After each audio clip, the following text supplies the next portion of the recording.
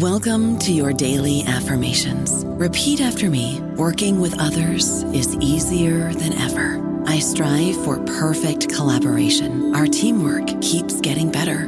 Yeah, affirmations are great, but Monday.com can really get you the teamwork you desire. Work together easily and share files, updates, data, and just about anything you want all in one platform.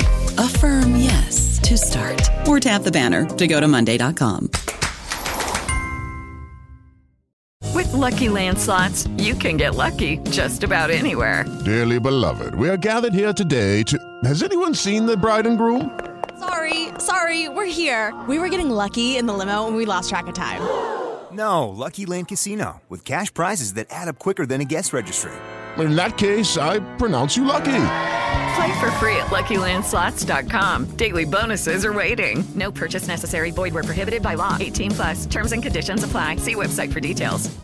Hello, everybody. This is Marshall Poe. I'm the editor of the New Books Network, and I'd like to tell you that we have a new and improved website. It has two new features that we think you'll love. One of them is a vastly improved search engine, so that when you type in keywords, you'll get a bunch of episodes really quick. The other is the ability to create a listener account. And in that listener account, you can save episodes for later listening. So you can create a kind of listening list. We think these features are neat and we think you'll enjoy them. Please visit the site today. Welcome to the New Books Network. Hello, this is Stephen Bittner, host of History X Silo and special topics editor at the journal Kritika, Explorations in Russian and Eurasian History. The editors at Kritika have created History X Silo so historians have a place to discuss their works, share their underlying assumptions, explore similarities and differences, and most important, step outside of their own expertise silos. So much of the work of the professional historian fosters narrow specialization. We become kings and queens of our own historical hills, and not much else. History X Silo seeks to remedy this. If you are interested in the mission of History X Silo, or if you think you have an idea for an X Silo conversation, please do not hesitate to reach out to me. You can find my contact info on the History X Silo page at New Books Network. Today, we've brought together two historians who have written about secularism and atheism in 19th and 20th century Europe. We're also doing something new for History X Silo. One of the books we'll be talking about, by Todd Weir, is not yet published, but it will be published in November 2023 by Cambridge University Press. It even has a cover illustration that you can see on Amazon. But I'm getting ahead of myself. Let me formally introduce today's raconteurs and their books.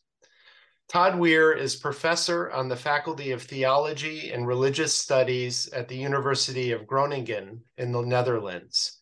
He is the author of Secularism and Religion in 19th Century Germany, The Rise of the Fourth Confession, which won the Jacques Barzoon Prize in Cultural History.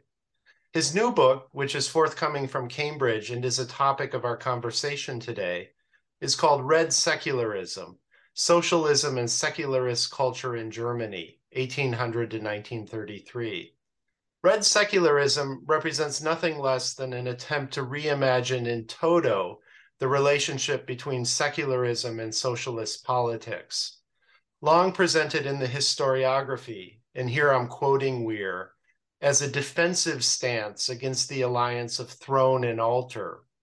Weir argues instead that there were a range of motivations beneath the socialist embrace of secularism, from the belief that socialists were the true heirs to the Enlightenment, to the Marxist idea that religion was a tool of oppression, to a positive faith in a humanistic, materialistic worldview. The latter is what Weir calls red secularism. Weir's conversation partner today is Victoria Smolkin, who is Associate Professor of History at Wesleyan University and the author of A Sacred Space is Never Empty, A History of Soviet Atheism. Smolkin's book was an honorable mention for the Wayne C. Vucinich Prize for the most important book in Russian, Eurasian, and East European studies. Before Smolkin's book, we had several histories of early Soviet atheist campaigns, but really no analysis about what Soviet atheism meant as a belief system that evolved over the 7 decades of Soviet power. This was a shocking lacuna in the historiography on the Soviet Union. Smolkin argues that it was never enough to banish religious belief from Soviet life. It was also necessary, and here I'm quoting Smolkin, to fill Soviet communism's sacred space with positive meaning. Positive meaning was created not simply by replacing traditional religion with the religion of communism, but by reigniting popular faith in science and rationality as powerful tools against human oppression, disease, and even death itself. When I asked Victoria who would make for a good conversation partner, she said Todd would be ideal because she and he disagreed on some important points. Now, this careful reader saw quite a bit of overlap in their work, so I'll be curious to hear where they disagree.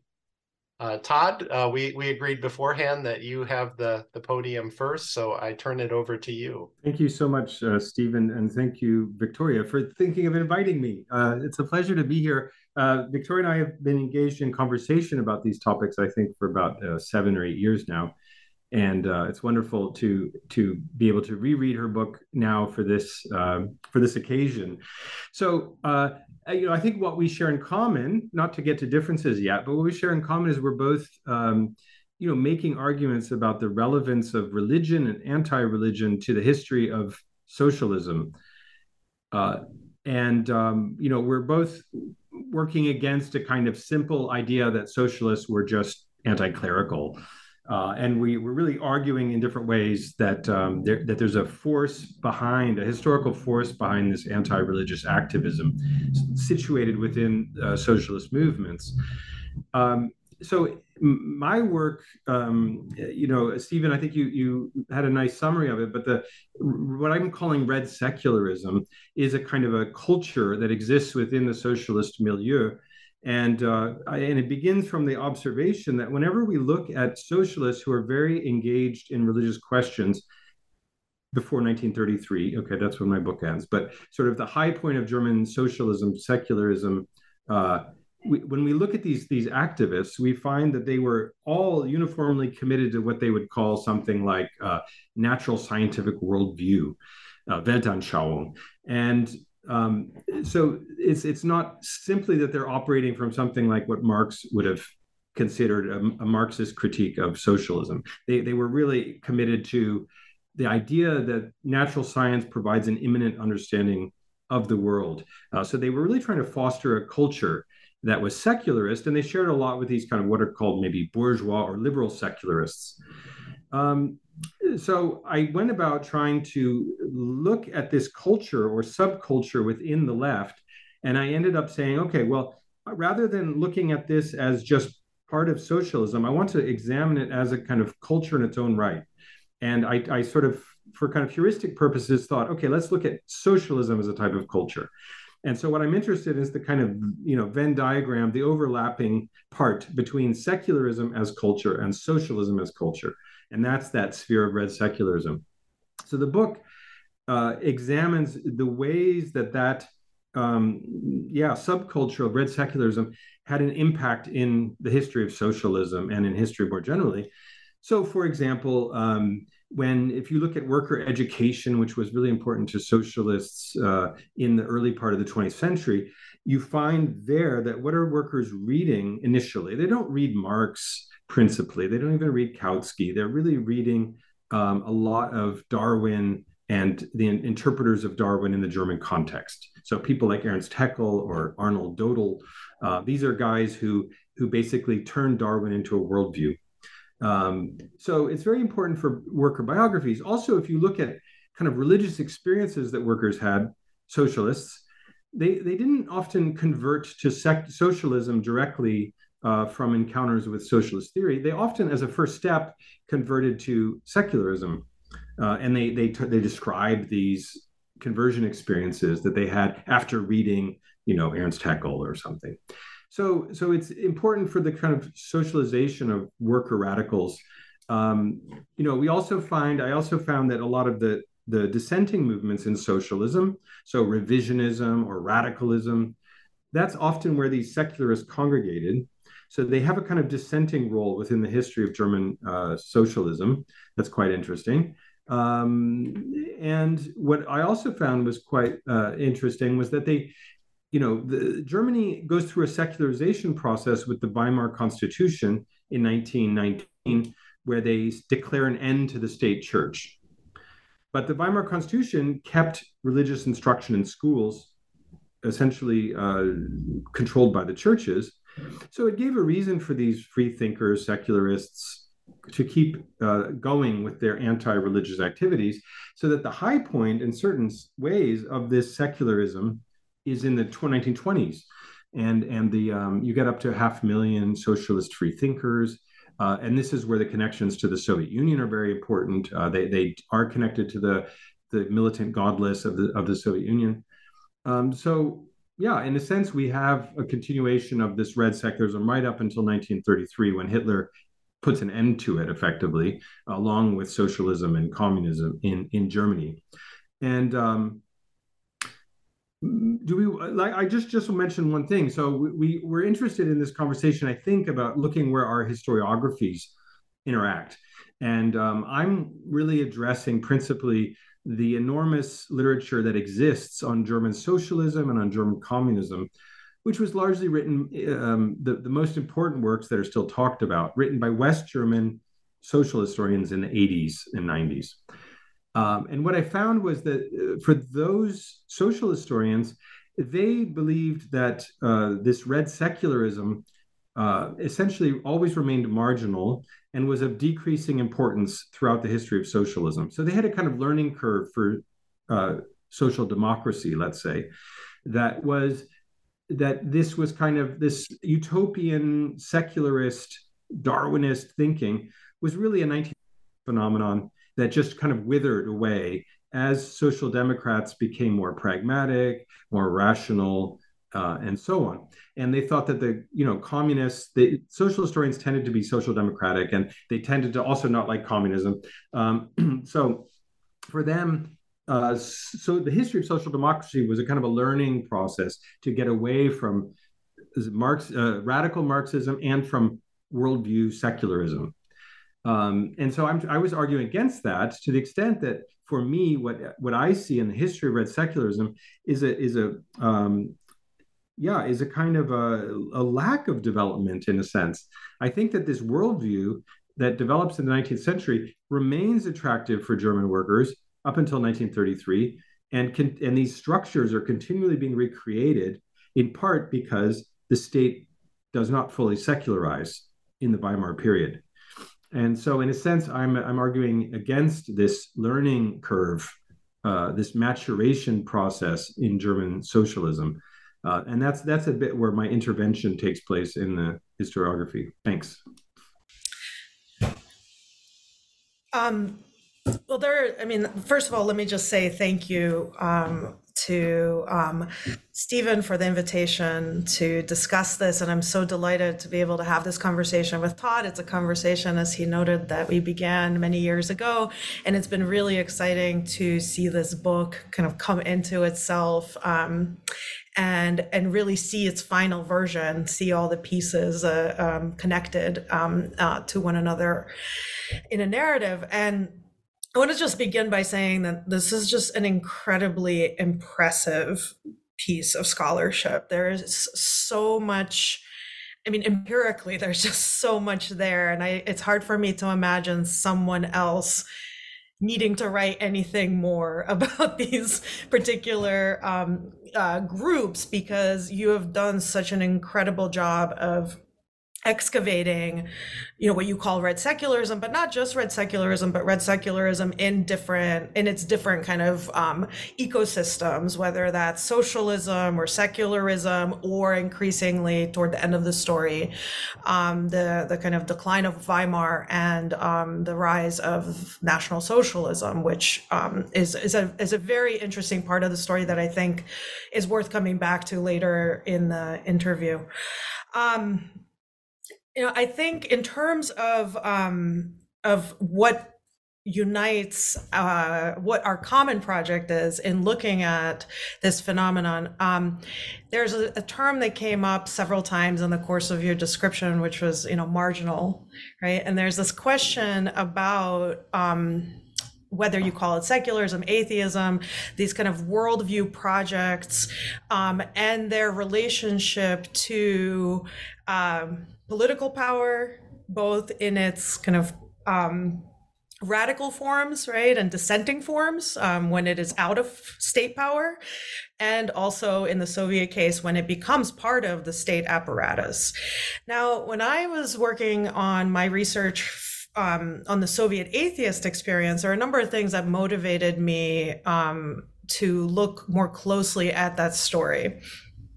The first was historiographical, and then the second was more historical. So the historiographical one was that the ubiquity of godless communism as a trope was so profound that it seemed that there was no further questions that needed to be asked. In fact, there was no question that needed to be asked at all. We already knew what it was. It was godless communism, right? So there hadn't really been a real investigation of what is underneath that term. And one of the things that I found really useful in your book is an illumination in a much broader context than the Soviet of the coming together of the very component parts of something that then ultimately became godless communism and was deployed as such for many decades, actually, after your story ends, which is really, really fascinating.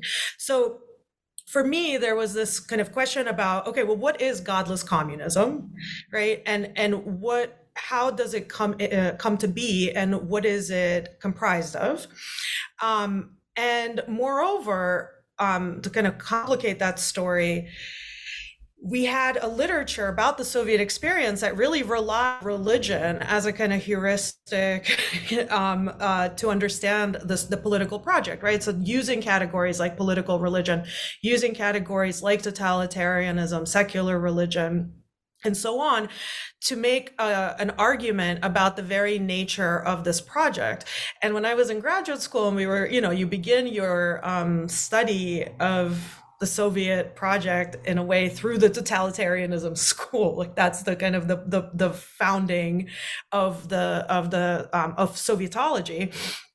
And it was striking to me that this kind of use of political religion or totalitarianism as an analogy really was completely divorced from and disengaged from religion as an actually existing political and social category and phenomenon. And this is something that you talk about in your introduction as well, right? That there's actually this very almost facile use of religion as a category without really looking at, okay, well, there are real religious institutions at play, and there's real religious kind of mobilizations and social and cultural, and what are they doing? Are they just standing by while the state becomes more and more sacred, or how does this kind of transfer of the sacred work? So that was what initially historiographically led me to ask the question about Soviet atheism is, what is it? And also, what happened to religion? How is religion actually participating in constituting this atheist project? And then the historical part was this assumption, again, if the godless communism piece was the assumption of external non-Soviet people, and in the historiography, on the Russian and Soviet side, there was also this assumption that there are no questions that were worth asking about Soviet atheism because it was so marginal, right? And here's this kind of overlap of marginality, that there are just these weird people that just kind of, are engaged in this peculiar, almost esoteric work that are trying to, engage in this kind of cultural enlightenment projects, but that they're not politically consequential enough for us to really devote serious attention to the study of how this develops over time. So in the Soviet case, or in the post-Soviet, I should say, case, I would, when people would ask me, what am I researching? I would say, Soviet atheism. And the question was usually why? Why would you want to research that? It was nobody cared about it. When we did have to study it in school, we didn't take it seriously, right? Then the party didn't take it seriously, the people didn't take it seriously, so why study it at all, right? So there was this kind of assumption about its marginality. And what I found really interesting, the big finding in my book for me is that the fact of indifference to it was actually incredibly politically consequential. And that the fact that people didn't take it seriously was itself a project and a phenomenon that should be taken seriously by an historian. And I found that in your case, again, there was this question about whether it's marginal or whether it's central. And as I went through reading the book, I found myself kind of going back and forth, right? Some sections I was like, oh, this is just, kind of secularists doing their thing and nobody's really paying attention. And then in other parts of the book, I felt like, no, this is really actually a decisive mechanism for reconfiguring political alliances. So I guess my question is, in part because your story is so rich, right? That taking a few steps back or kind of zooming out a little bit, how would you situate, the centrality versus marginality of not just kind of your actors in their habitus, right? But also for you as an historian in terms of, how much we should invest in the category and in the study of red secularism, despite the fact that, as you note, right, after 1933, it really disappears from the political stage in Germany. Yeah, great question. Thank you. It is really an important question, like how to deal with the marginality of these groups.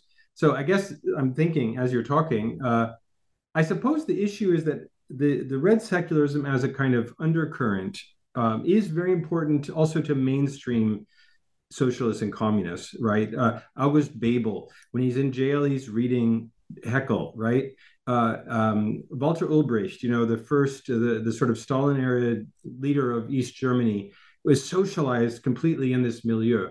So underlying these biographies, there's loads of this kind of thinking, right? They're reading, they actively pursue two materialisms, and they don't see any contradiction between them. So on that level, it's not marginal at all.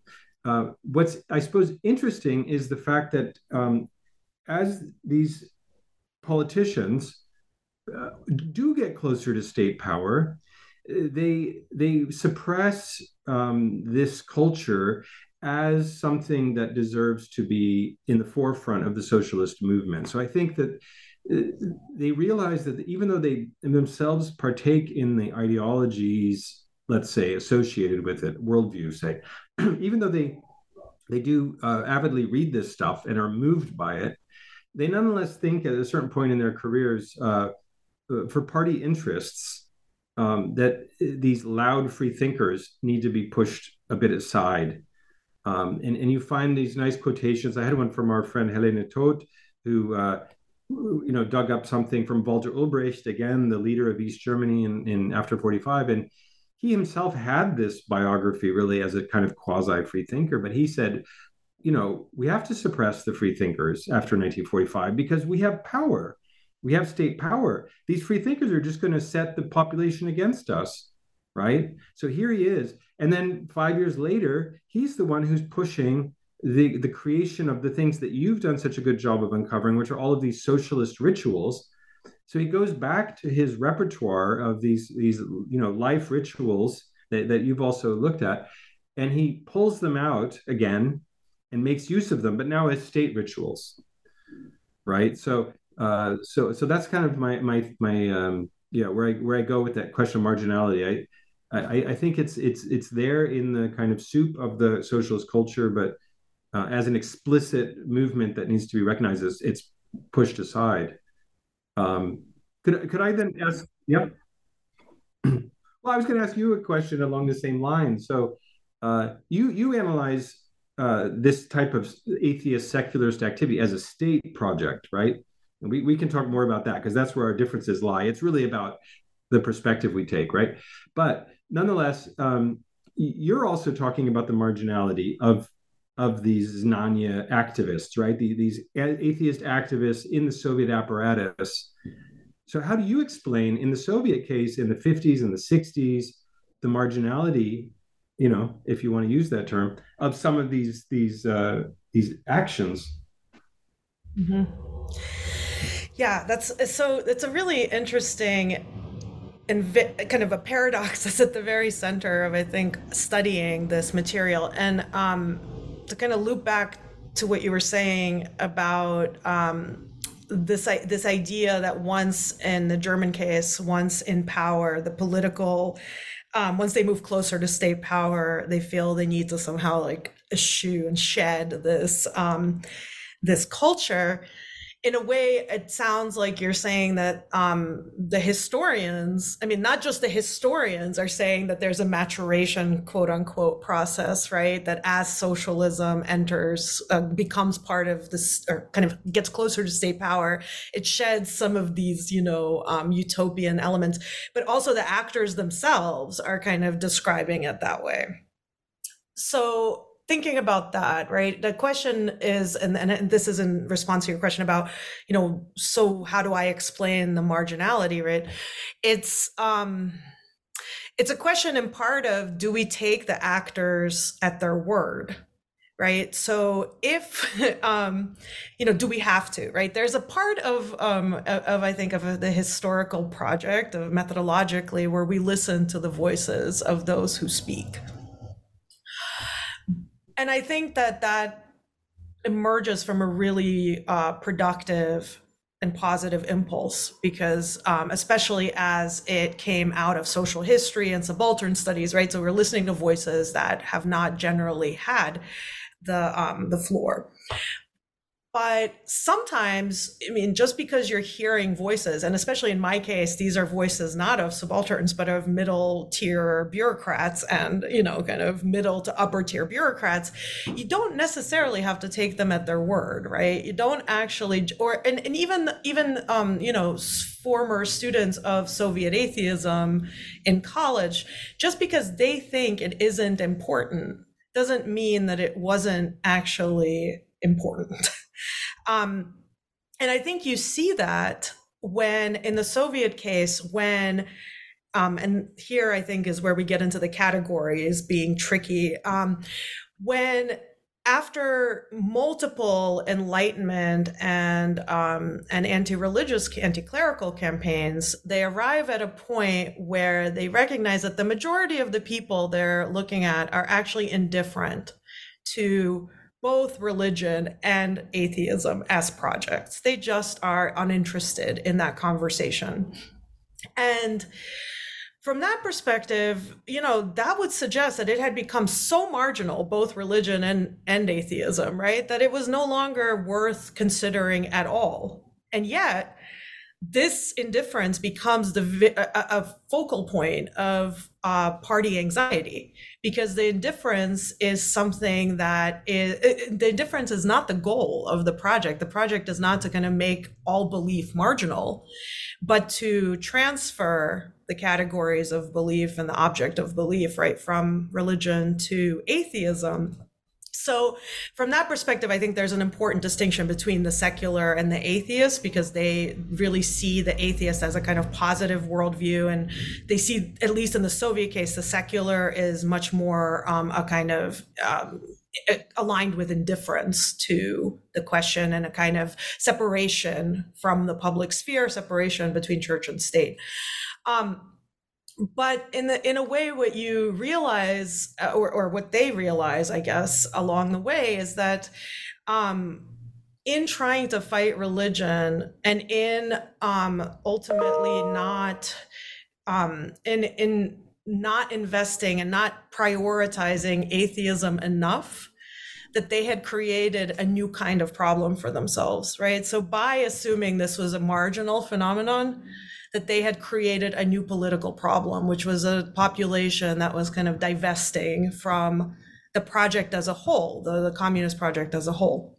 So from that perspective, I think there's a really interesting contradiction here of something that's assumed to be marginal, absolutely kind of to the point of almost irrelevant and laughable, becoming actually the in my view, something that holds the center, whether that center is in my case as something that underpins the moral and political legitimacy of the communist project by kind of limiting and negating all other forms of authority. Or in your case, and this is just one example, I'm sure there's more ways of thinking about it, but in your case, I saw it as something that is utilized actually politically in a kind of anti-communist way, right? So the secularism is so central to all of these positions, both in the confessional sphere and the political sphere,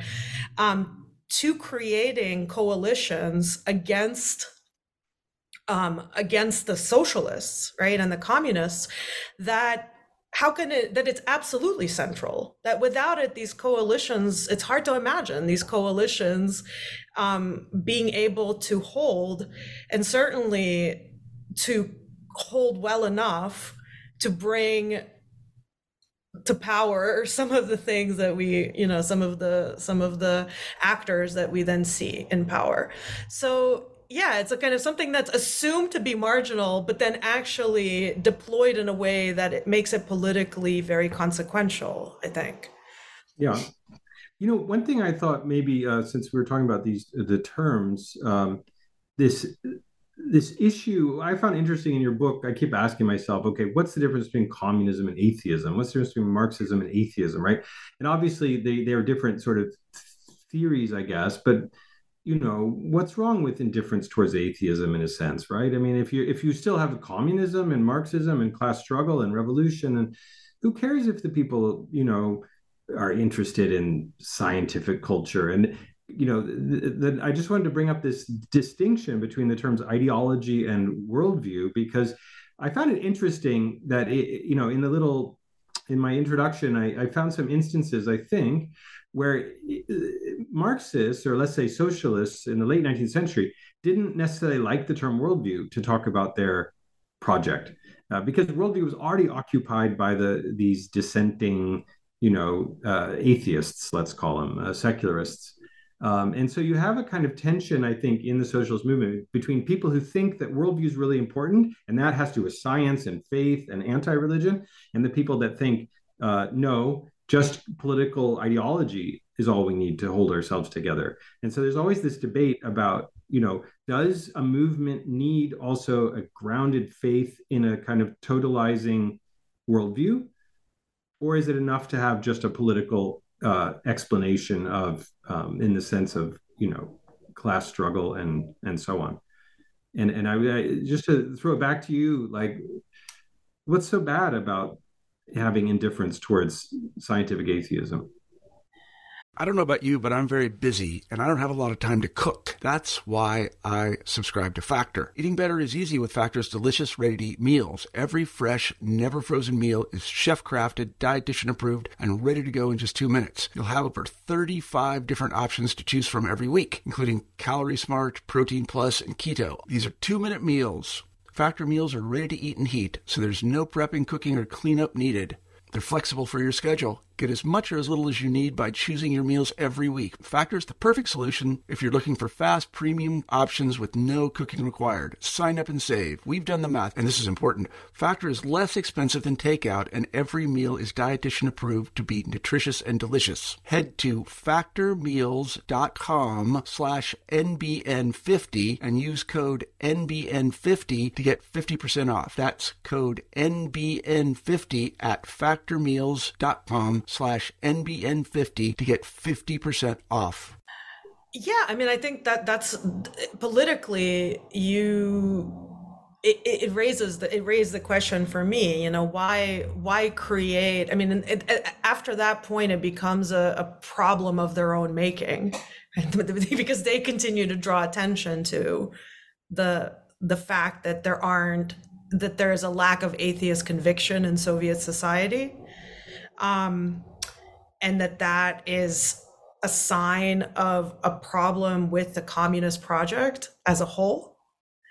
And I think without their kind of connection of those things, this was not a contradiction that bothered people in Soviet society, right? So in a way, you could imagine a context maybe in which they say, okay, this is good enough. Let's stop here. The churches are kind of, people don't really care, and the churches are kind of marginal. But they didn't do that. So then the question is, why not?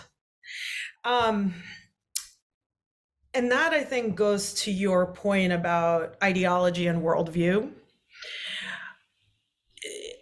They're not, ideology and worldview, I guess, they're not really coterminous. And in the Soviet context, the worldview piece of ideology was always referred to as either scientific atheist worldview or scientific materialist worldview. So it was specifically there to mark this space that was, kind of fundamentally hazy, right? That was not about politics, was not about economy, it was not about culture as, in the sense of kind of traditional cultural work. But I guess the best way to describe it is something spiritual, right? That kind of spiritual space was filled with something, and if that continued to be filled with alien elements, whether those were religious or New Age, right, or because that was the other problem, is that you were having a proliferation of not just indifference, but also new religious movements and yoga and Hare Krishna and then kind of esotericism and astrology, but also a turn to a kind of a rather actually pretty limited religious revival socially. There was a sense that if that spiritual space, for lack of a better term, that worldview space was occupied by these contaminants, right, by these alien elements, that somehow the political project was either incomplete or really threatened. And it's unclear to me from where I'm sitting, and I think you have I think Honecker kind of talking at the very end in the conclusion, where he's describing worldview, and he's saying it's hard for you to understand why we back then felt this way. And in a way, I feel a little bit like it's hard to understand why they believe that the worldview space was so important that until it became kind of lined up and harmonized with the political, economic, and everything else, that the project was incomplete. But they did believe that. And I would ask you, why, I mean, in a way, because you really focus on worldview as a category that emerges, much earlier than where I'm beginning to look. So why they invest, why is there a worldview shaped hole in the project that they feel holds the key to the success of the project as a whole? Because that's in a way where what it comes down to in the Soviet case is once you remove that worldview component and you introduce pluralism, there's a question about what is the point then of communism as a political project if there is ideological pluralism? Why should this party be in power and not any other party? Why should we not have multi-party, right? So in a way, the whole thing begins to unravel, and why worldview monism and its specific kind of monism is so important. I would be interested to hear the kind of genealogy of that and how you understand it.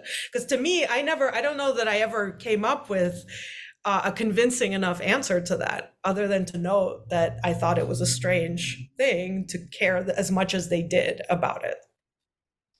Yeah, I think I would explain it out of 19th century, mid-century radicalism. Out of the Revolution of 1848, we have religious dissent, we have political dissent, social unrest, and at that time, this, let's say, anti-religiously inspired monist worldview. That is a kind of materialism that's not saying life is just matter and motion, but that is meaningful, and that is the totality of our existence somehow, and it's wrapped up in evolution, and it's a beautiful evolving story of nature and humanity and so on. That's where they were coming from. So there is a specific utopian vision already in the mid-19th century that's coalesces around that kind of thinking. And then, of course, you have social revolutionary ideals that Marxism, let's say, manages eventually to sort of capture in some sense for a lot of working class radicals. But they really continue to coexist. So it's a kind of it's a type of undercurrent, perhaps. And there's a tension, I think, also in people's biographies where they really want to participate in both of these utopian visions. And I think that persists. And then, we said, okay, as people come into state power, the socialist vision predominates in a lot of the thinking, right, for these political activists. And you brought the example of the Honecker, who was the last, dictator, let's say, of the last chairman of the East German Communist Party. And what's interesting is that he obviously maintained underneath this commitment to this materialist worldview while being a good Bolshevik. And it's interesting at this point, our stories again converge a little bit, because you're mostly talking about the 50s and 60s, and I'm talking about the early 20th century. But in my epilogue, I do talk about this moment of 1988, 89, and your book ends on the same note, right? And what's interesting in East Germany is that instead of just embracing a dialogue with Christianity, the East German leadership, because they're basically anti-Gorbachev, they're angry about Gorbachev and all the things he's doing. And so what they see is that the churches, rather than being their conduit for new activity, they begin to become suspicious of the churches as the location of the opposition to their regime. And this is what churches were doing. At the same time, they did have a lot of direct control through the, they had a lot of manipulative control over the churches. So they could, to an extent, rely on controlling the churches. And yet, in 1988, the Politburo of the East German Party said, we're going to found an association of free thinkers, so they basically go back and they try to resurrect it. And so in a sense, they're going back to that worldview, but at the moment of state collapse. And so, I think it's the fact that their power is threatened, that they're grasping at straws a little bit here. But they're in that emerging pluralism that you're talking about, they realize that they want to actually go back to this fighting atheism, which some of them had in their biographies, like Honecker. And so he says, it's hard for you to understand this worldview now, but and he becomes thinkers in that society. Yeah. But it's fascinating actually reading that, because if you kind of, the way my book ends is in 1988, when Gorbachev kind of makes this concession to allow religion back into the public sphere. It has to do with the millennium. And, that all really takes place in the spring and summer of 88. And in your case, looking at it, I had the question of whether they're looking at what's happening in the Soviet Union, where they're saying, let's let go of all this worldview stuff. We're not going to press it, right? In a way, kind of following the trajectory that we were saying before, who really cares about worldview? Let's let people believe what they believe, as long as they are, good Soviet citizens working toward the project, not challenging us politically and continuing to contribute in terms of labor.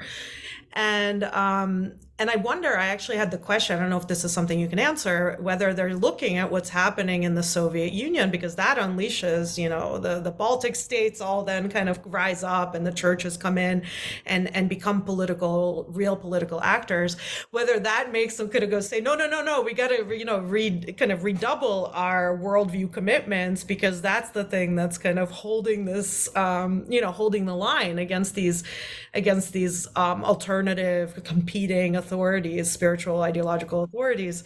And one thing I was thinking about as you were speaking, one of my favorite lines in your book you're right that for many workers, socialist worldview was a mixture of secondhand Marx and firsthand Hegel, which I thought was just a really great articulation of the social reality of these ideologies and worldviews. And it made me wonder whether part of the importance of worldview in this case is that it's more accessible, in the sense of, that it's easier to penetrate what they are talking about, and it's more directly evident kind of on a day-to-day material level what it is that is different about a monistic worldview and a scientific atheist worldview versus a religious one than it is to understand Das Kapital, and kind of understand the complex infrastructure of Marxist political economy. Because you say, kind of secondhand Marx, right? Most people were operating with secondhand Marx, the vast majority, because they needed a translation, right? And because firsthand Marx had a little bit of too many things that maybe weren't so useful to the Bolshevik project. But this kind of firsthand Hegel, in a way, I think, do you think it's a matter of it being more something that was easier to translate and more accessible to people, and then because it could go hand in hand with the Marxism, you could kind of, carry it along with you, or is that I think it moved people in some sense. It was simple. Okay, the brilliance of like phrenology or any of these popular scientific theories is that you could go to a class in an afternoon and feel like you had half mastered the whole thing. So Haeckel had a very simple story about Darwinian evolution, connected it to the history of geology, the development of matter towards increasing complexity, and then at the other end added on cultural, progress and the history of Europe. And so he had a continuous, long arc of the entirety of the natural world and human existence and culture and history and everything, and could deliver that all with a kind of Darwinian core. So that was very powerful to people. And I think it gave them both, it empowered them to the sense that they felt as workers, hey, I finally understand, how the world works. And also it addressed certain needs that religion addressed. So it was naturally a competitor to religion, this worldview, in a way that, theories of social clash and evolution, those don't necessarily contradict, religious teachings. They do contradict the social teachings of the churches, but not the core truths of a, monotheistic religion. So I suppose those are some reasons why people were so attracted to monism. But going back to your question before about how East Germans were seeing the Soviet Union and these religious politics, I was actually a student in East Germany in '88 in the spring as an exchange student in Rostock. And I think I remember this, who knows, this could be fake memory, but I seem to remember reading that article that you cite in your conclusion, Nina Andreeva, who says, I will not give up my principles. And it was some article that was an op-ed, by this woman. And it was published, I think, in the leading communist newspaper in East Germany, Neues Deutschland. So because they were anti-Gorbachev, they saw that opposition within the Communist Party, and they latched onto it. And I think you connected, as I recall, that article by this woman to atheism, and to not give up on the atheism, and to not give in to these, religious pluralism in the worldview sphere. And that would have made sense to those East German bureaucrats, Politburo members, because precisely they are the ones that not long after, they want to resurrect militant atheism as a state strategy. So they were reading it, but they came to opposite conclusions in a sense. They agreed with the opposition to Gorbachev. Just to change the conversation a little bit. Oh, do you have something else you wanted to?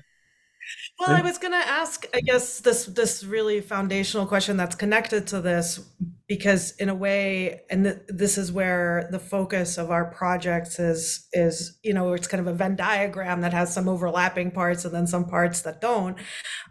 This idea of atheism or secularism as culture, or worldview versus politics.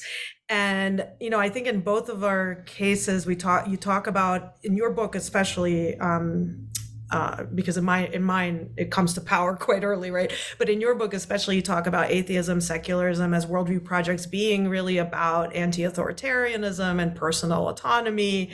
And then, it does raise this question of whether it can survive becoming part of a political disciplinary project, right? So in a way, the fact that it survived at all in the Soviet context is already, in a way, counterintuitive and contradictory if you look at its origins. In the Russian case, you have Victoria Freda's book traces this very well. It begins too as a kind of anti-authoritarian, kind of project of personal autonomy and radical unbelief, and it's really connected with all of these questioning of different forms of authority. But when it becomes part of authority and it becomes a disciplinary project, it becomes, it's unclear to me how it can work. Yeah. Well, we both are involved in this. This is to open the conversation a bit more to this topic of secular studies, right? It's a big interdisciplinary conversation, which has focused really on initially on the context of colonialism, and then brought in, comparing, say, France, Turkey, and the U.S. forms of secularism, for lack of a better word. And both of us, I think, were very keen on interacting with this literature, which is, very strong in many fields right now. And so each of our books, I think, is a different approach to this question. And you have a nice definition of secularism, political secularism, in your introduction. And I don't have the quote here anymore, but essentially it's about, like you said, a disciplinary project about governance. So there's a focus really on power, often associated with state power. And so I think your question then is about what happens when secularists, in my sense, right, cultural secularists, enter into or are assimilated into state power. And I didn't actually deal with that in my book. So I guess this is where the important question is, well, if you do the long arc from the mid-19th century through to 1991, that's more of the story than you might tell, or maybe we talk about it together. So I think that these cultural elements that are developed out of this particular worldview, they are a resource that exists deep in the socialist culture, deep in the Bolshevik culture. There are efforts in the 1920s already, and this is responding to Lenin, essentially, I think. German communists, because they are associated already with an existing state power, namely the Bolshevik Soviet state, they are already, I think, looking at this worldview secularism in a new light, as a kind of deviation, as a threat to the political project of Bolshevism. And so they then begin with a very harsh critique of any kind of theories that might say we deserve space next to Marxism, Leninism. And they begin this, in this kind of way that Bolsheviks do. I mean, very brutal, ad hominem attacks on specific advocates of this kind of cultural socialism that exists in the Weimar Republic. So I think you see, even in the time period I'm looking at, the ways in which this Bolshevik project starts to kind of try to shape, partly destroy, partly transform this culture of secularism into something that can serve a specific, very narrowly defined political culture, and that's where I think then the connection is to your book, because as I look at the characters in your book, I'm seeing elements of this earlier clearly defined culture appearing kind of in the cracks. And that's why I asked you about the marginality of some of those people, because some of them strike me as these kind of cultural socialists that a good hardcore Bolshevik would make fun of. Oh, absolutely. I mean, they absolutely are. And in fact, this was a tension from the very beginning between the League of Militant Godless and the party, right? So even then there was, they were still, the League, even in its kind of Bolshevist guise, was still very much motivated, as most of its members were motivated by a kind of worldview project, not they didn't need to be motivated by the Bolshevik project that was kind of assumed to carry with the worldview project, but that the center of their attention was the worldview project. And you see that being slowly and then quickly kind of sidelined, and ultimately the League is shut down, effectively by the end of the 30s, but formally, I think, 43. And the thing about when they resurrect the project, the atheist project under Khrushchev, after Stalin's death, when he's trying to reinvigorate communism with this injection of atheism, right, and to kind of repurify it by pointing to the contradictions of having allowed religion to come into Soviet public life in any shape or form. The first thing they do is they kind of excavate these old first generation old atheists, including people like Alishuk, who was the deputy head of the League.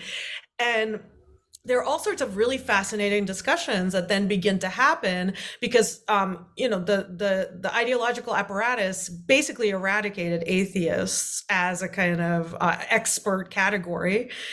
So you have these old atheists who kind of were put to the side and have been sitting quietly for almost 2 decades. And then you have these young people who are being, mobilized to do this work, but have no expertise, no skills, very little knowledge about religion or about theology. And at the same time are anti-Stalinist, right? So don't want to kind of deploy the same kind of anti-clerical methods of the first generation. And so you have this, I think that I talk about this in one of the chapters, where you have this moment where they get them together in a room and they're trying to say, oh, great, the old atheists, the old worldview atheists are kind of saying, finally, you understand the project and, you understand the assignment, and here's what you do, and here's how we did it, and here's how you should do it now. And the second generation and the ideological elite at that point is saying, no, we can't have this kind of anti-clerical center. It really has to be about science and about enlightenment, and it really can't be this kind of aggressive in a way, kind of hostile, socially alienating worldview exercise.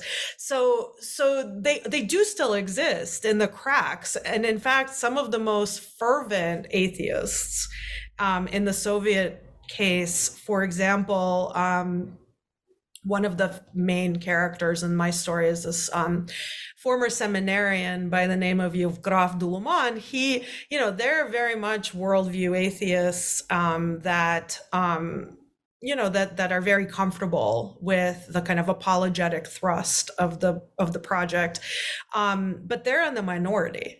And in fact, they're doing the apparatus is doing all they can to kind of tamper it down, to be more subtle, to be more, to emphasize things that are not so worldview that don't center worldview as much, such as the space program and science, right? Things that people kind of get excited about without having to grapple with the existential questions directly, right? So they're trying to kind of get at this indirectly. So yeah, they are still there, and it's hard to imagine the project without them. Because then, really, what would they be doing at all, right? Would they really have no knowledge and no expertise and no skills? But they are always kept on the margins. They never really let them, kind of occupy us, because I think there's this sense that they I mean, I guess it's the same thing you're describing, right? That politically they look foolish, right? That they look kind of too extreme or too eccentric, right? To be taken seriously politically, and therefore can cause political damage. And so they're kind of always trying to keep them a little bit, off the center stage. Yeah, what's interesting that tension continues right throughout the history of Bolshevism. One thing I wanted to just touch on, because we're trying to talk across historiographies. I mean, German history, Soviet history. Where do we see these transnational movements in our subjects? And what's interesting, of course, is that these red secularists in Germany, they don't seem to be receiving Russian intellectual currents much until after the Bolshevik Revolution. And then really they become, I think, involved in these struggles that you're talking about, right? Between there was this struggle before the First World War between the God builders and Lenin, led to his book on, what was it called? Imperial Criticism, or yeah. And then that kind of comes back to an extent that basically these, even though he gives them a dressing down, Bogdanov and Lunacharsky, they come back with positions after the revolution. And Lunacharsky is the commissioner for enlightenment, I think. And the red secularists in Germany, even the socialists, the Social Democrats, they go on study tours to the Soviet Union. They're very interested in them. The prolate cult actually precedes the militant godless as their partner. So when they first found the International Proletarian Free Thought, they list the prolate cult as the Soviet partner, and they translate Bogdanov. I mean, Bogdanov's being published in German because Bogdanov, what is he writing about? About monism. He likes that term, And there is a whole Russian tradition of monism with Plekhanov and so on. And it continues, of course, in Lysenko and Lysenkoism, where this agronomist, Timofey Lysenko, essentially has a kind of a theory of genetics that is really drawn out of that whole neo-Lamarckian thinking from 19th century, mostly German-Austrian biology. It's heavily connected to Haeckel, and there's this interesting character, the Kammerer, who's an Austrian biologist, student of Haeckel's, and in the 20s he's a huge popularizer of the notion of the what's it called, the acquiring of the inheritance of acquired characteristics. So basically, it's a neo-Lamarckian idea where he believes that organisms can learn from their environment, and they can actually store the learning in their bodies genetically, essentially, and pass it on to their offspring. And that is seen as a key genetic theory for socialism, because it allows human improvement and evolution to move from the cultural sphere into the biological, and you can have the new man will actually be physically improved, and that will be something that can be guided by the socialist society. And so when Kammerer is found out as a fraud, essentially, by some American biologist who uncovers his manipulation of his specimens, he apparently injected ink into his amphibians.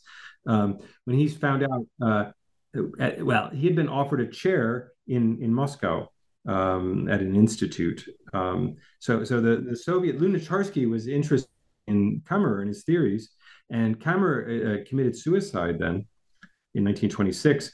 And then Lunacharsky wrote a screenplay called Salamander, which was produced as a Soviet film in the late 20s. And it's basically the story of Kammerer told from Lunacharsky's perspective. And the church opponents played prominently as part of the conspiracy, the capitalist clerical conspiracy that drove him to suicide. So there is this direct interaction. Oh, that's amazing. That's delightful. Yeah. One aspect, or I don't know did you have any? I don't want to cut in, but no, that was just my comment on the interaction, the transnational interactions. Yeah. Well, this is also connected to the transnational, but from a from a different direction, which is this kind of paradox that I notice both in, I've done some research on the interactions between the Bolsheviks, the godless, the League of Militant Godless, and the proletarian free thinkers, and then reading your book, this really came across as a theme, which is there's a paradox that the more the socialists try to put a distance between themselves and the worldview secularists, the closer they seem to be perceived by their opponents.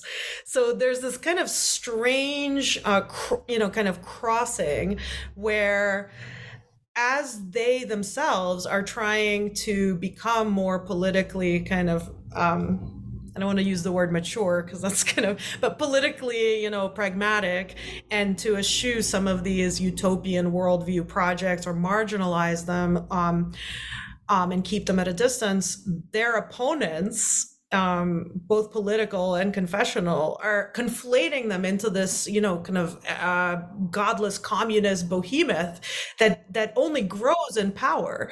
And it's a paradox that I think is really historically has not yet been investigated, how that construction of a kind of godless communism and its deployment, as you talk about in your last chapter, actually is accompanied by a distancing within the movement itself, right? So it's not reflecting a kind of closer collaboration, but actually, despite that distance, showing some kind of merging of communism and secularism.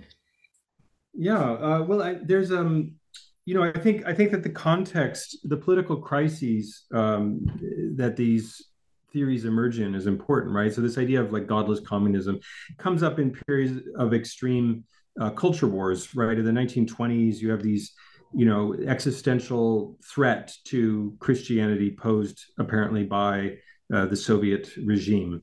And in that context, this kind of ability to identify secularism or godlessness as this kind of glue that binds together all of the enemies of Christianity is very attractive to the opponents of not just secularism, but socialism, communism, liberalism, and so on.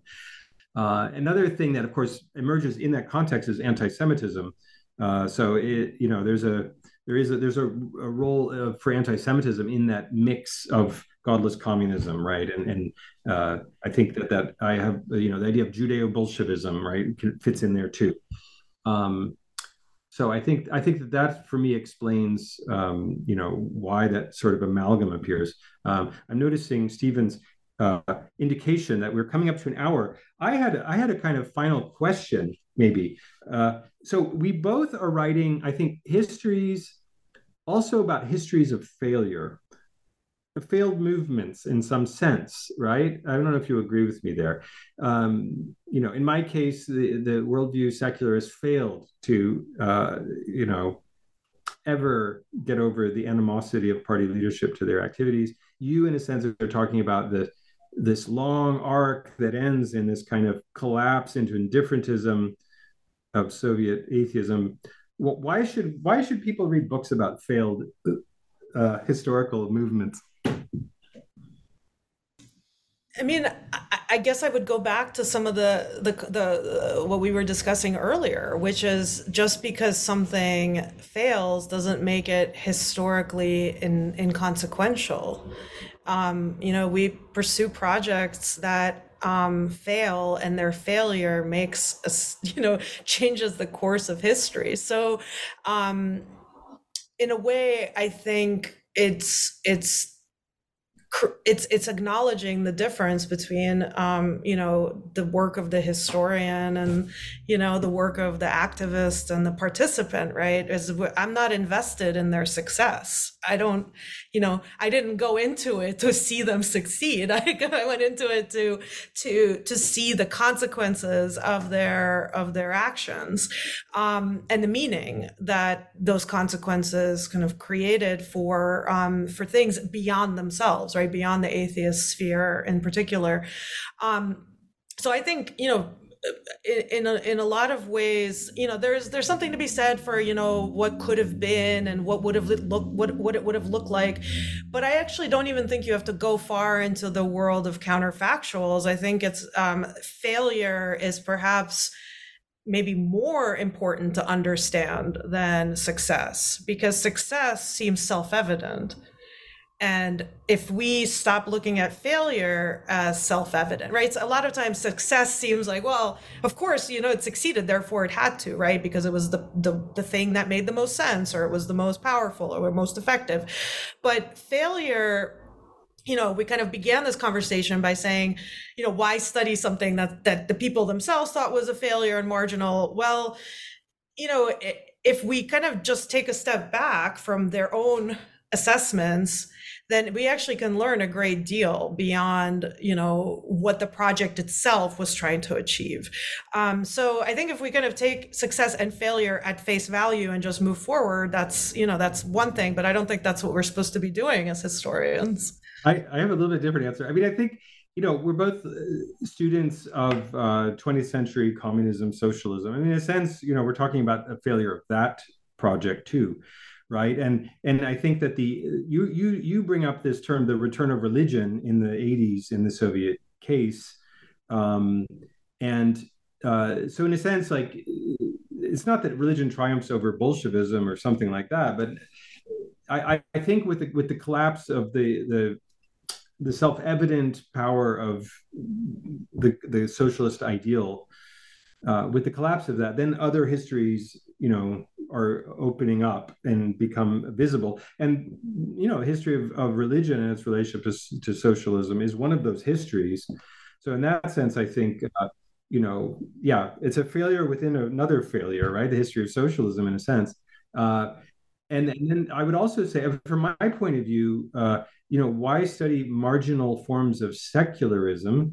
And I agree with you. It's because they are historically important. And even if this worldview of secularism always was like a junior partner in this endeavor, right, of the radical left, nonetheless, it was structurally part of that entire project, and it remained a structural part of that entire project.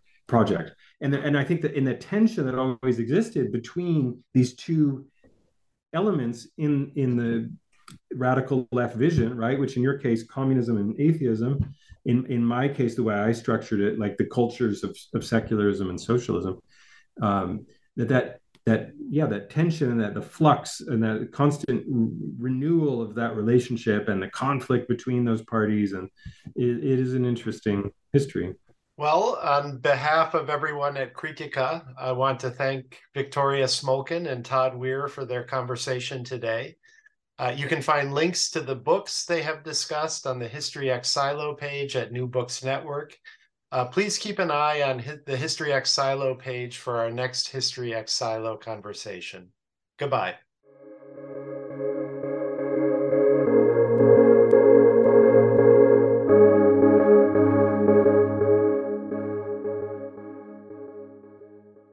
With the Lucky Land Slots, you can get lucky just about anywhere.